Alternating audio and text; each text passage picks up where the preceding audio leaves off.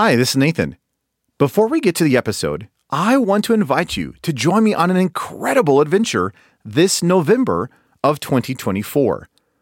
I am taking a small group of believers to Turkey, what the New Testament called Asia Minor, for a 12-day Bible study tour of the early church.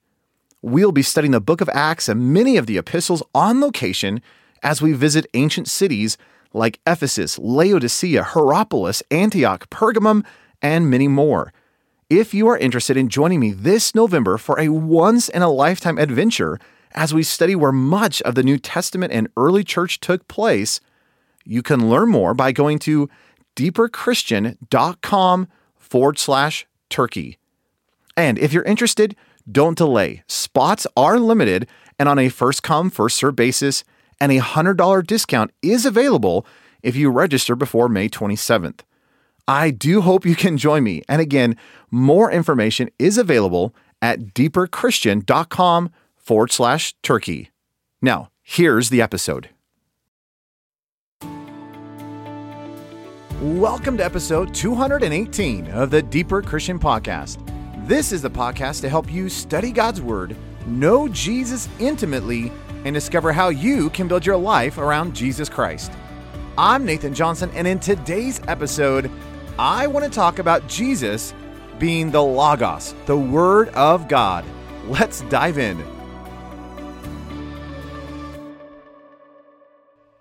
You've no doubt heard that statement in John chapter 1, verse 1, where it says, "In the beginning was the Word, the Logos, and the Word was with God, and the Word was God."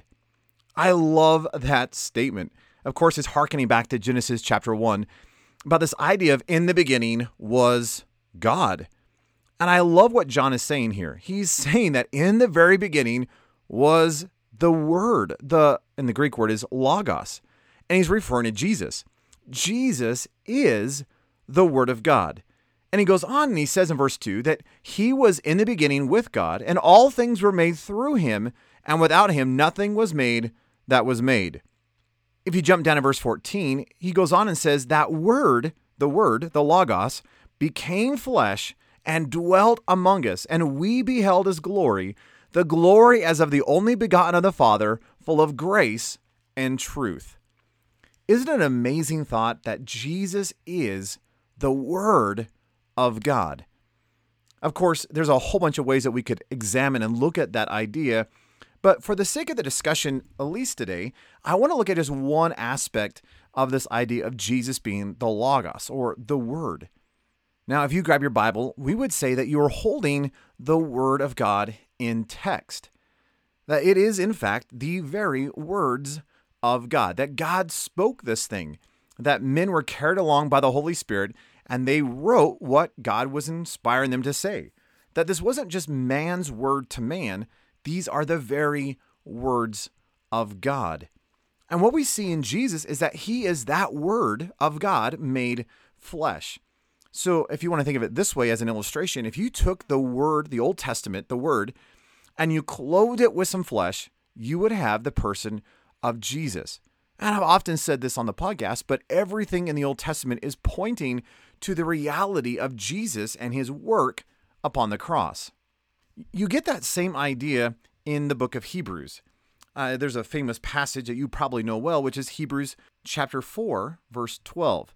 And it says, "For the word of God is living and powerful and sharper than any two-edged sword, piercing even to the division of soul and spirit and of joints and marrow, and is a discerner of the thoughts and the intents of the heart." Now, usually when I hear someone referring to Hebrews 4:12, it's in reference to the idea of the Bible. It's the Word of God. That the Word of God, the Bible, is living and active and sharper than a double-edged sword, piercing to the division of soul and spirit. And that is true. That the Word of God is a sword. In fact, Paul uses that language in Ephesians chapter 6. That it is a scalpel, if you will, that is making a surgery incision in our lives. It is to tear us up. Why? To bring about life and sanctification.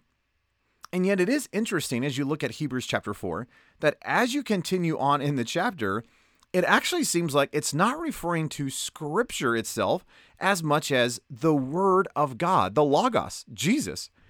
The next verse says, "And there is no creature hidden from his sight, but all things are naked and open to the eyes of him to whom we must give account."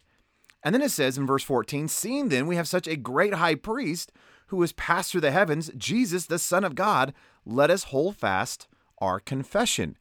So it seems like even in the context of Hebrews chapter 4, that what the Word of God is referring to is not so much the Scriptures, though that is true as well. It's referring to the Word of God, the Logos, Jesus.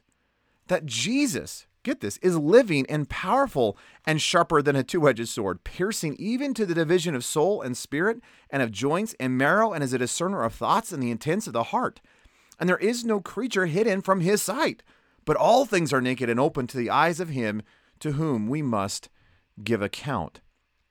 What an incredible thought, that as you look at Hebrews 4:12, that yes, it is referring to Scripture, the Bible, but more so in context, it's referring to Jesus, who is the Word of God. As you come into Revelation chapter 19, there's this incredible picture of Jesus coming in this overwhelming position of victory and triumph. He's seen in verse 11 coming on a white horse, and he who sat on him, his name is called Faithful and True, and in truth, and in righteousness he judges and makes war. But as you come down to verse 13, it says that he is clothed with a robe that's dipped in blood, and get this, his name is called the Word of God. That Jesus' name is the Word of God. Again, it's hearkening back to John chapter 1. So what does all this mean? Do you realize that Jesus is the Word made flesh? I love what Jesus says in Matthew chapter 5. He's started this incredible message called the Sermon on the Mount. He's gotten done with the Beatitudes, and he's talking about the law and the prophets. He's speaking of the Old Testament. The language, the law and the prophets is a terminology the Jews would often use to refer to the entirety of the Old Testament. And he says, "Do not think that I've come to destroy the law or the prophets. I did not come to destroy, but to fulfill." And that word fulfill literally means to fill up.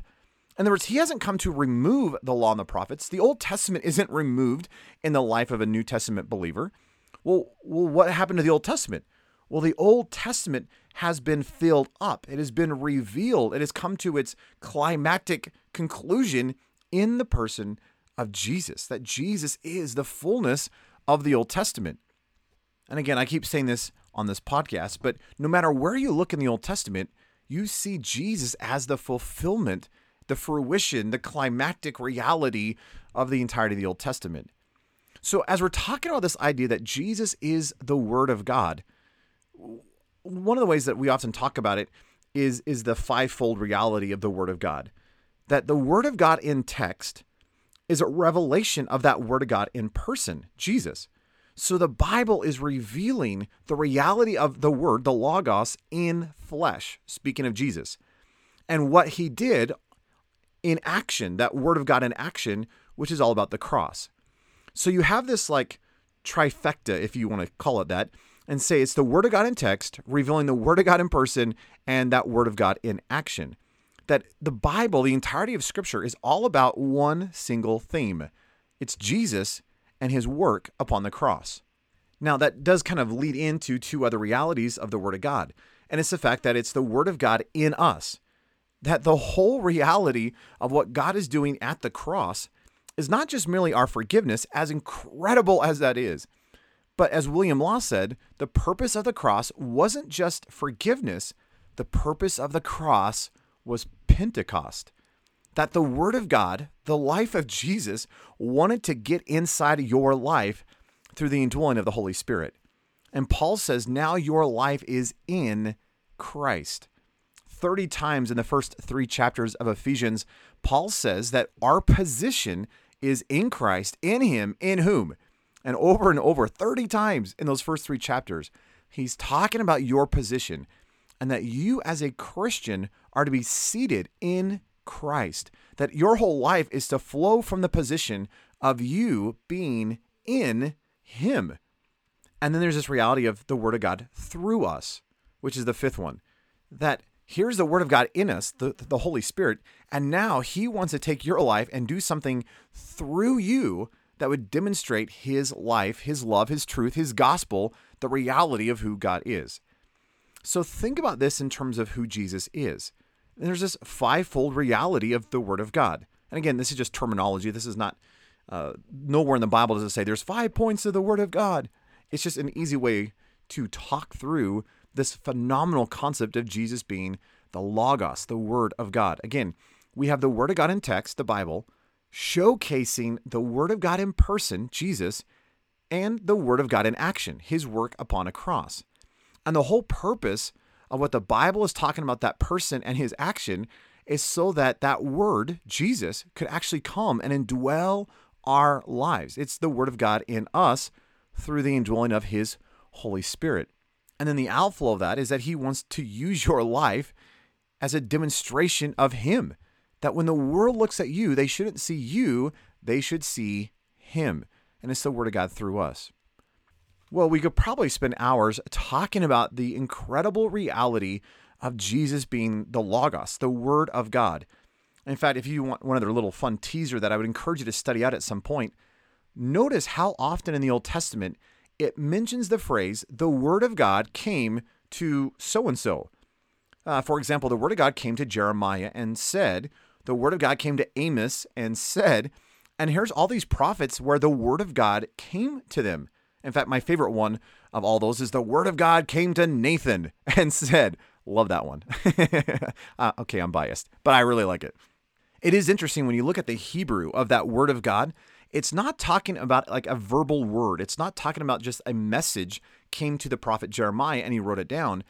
It seems like in Hebrew, and this is what I've gotten from some Hebrew scholars, they say that the emphasis in the Hebrew is that the Word of God is not like a voice or it's not a message. It's actually a person. That there's this person called the Word of God who came to Jeremiah and spoke. Well, what is it referring to? Well, it's referring to Jesus. Again, he is the climactic focus of all of Scripture. And again, we can spend hours just talking about this incredible reality of Jesus being the Word. But can I encourage you, what would it look like if you fully embraced Jesus as the Word? What if we came to Scripture and realized that all of Scripture is a revelation of Jesus? That whether I'm looking at Genesis or whether I'm going all the way to the end through the maps, all of it, including the maps, the geography, is a revelation of Jesus himself. He is that Word of God made flesh. And I really believe that if you would grab a hold of that idea, that the Scriptures are not just some good moral lessons, it's not just some great commands for you to obey. Rather, it is a revelation of a person. His name is Jesus, the King of Kings and the Lord of Lords, the creator of the universe and the lover of our souls. If you would understand and wrap your mind around that idea, the Word of God would come alive in text. The Bible would come alive because it showcases that Word of God in person.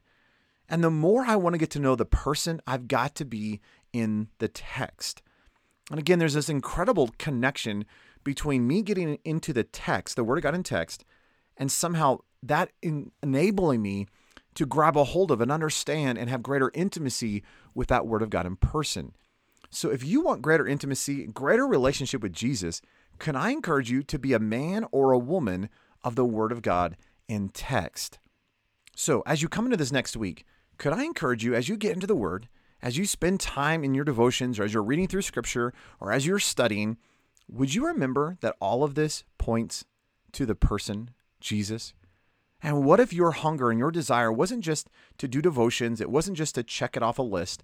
What if you came to the Word and said, Lord, I want to get to know you. You are this Word made flesh. You are the Logos.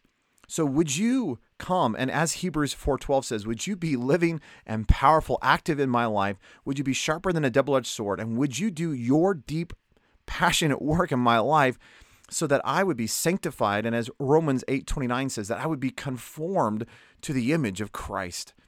Wow, what an amazing reality. Well, it's just a short reminder, but I wanted you to ponder that afresh because as we're coming into this month, I want you to behold Jesus on a whole nother level. I want him to be just the delight of your life, the throb of your heart, and the very focus of your every moment of your every day. Well, thank you for listening to this episode of the Deeper Christian Podcast. For show notes of this episode, please visit deeperchristian.com/218 for episode 218. And if you've enjoyed this podcast thus far, can I encourage you to go to whatever app that you listen to it on, and would you leave a rating and a review? That really helps those podcast apps know what to recommend to other people. So if you think other people should be listening to the Deeper Christian Podcast, and I hope you do, could you leave a rating and review? That'd be a huge blessing to me. Well, until next time, know I am cheering you on and I'm praying for you as you build your life around the Logos, the Word of God himself, Jesus Christ. See you next time.